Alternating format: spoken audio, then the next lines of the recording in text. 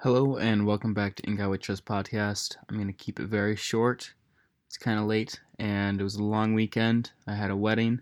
One of my friends got married and I stayed up a little bit later than I was planning and I got up pretty early. So, yeah, really no excuses.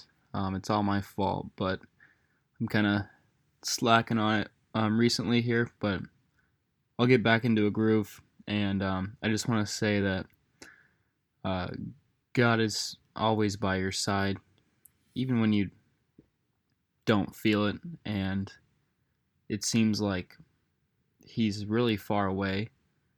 Um, that's when He might be closest to you, because when we are down, that's when He really shows us the way, and He'll help us out when we're struggling. So turn to Him and don't forget that He's always right next to you. Just talk to Him like a friend. So, okay, well, that's all I have for you guys today.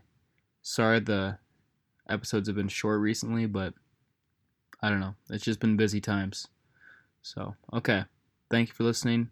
Have a great day, and God bless.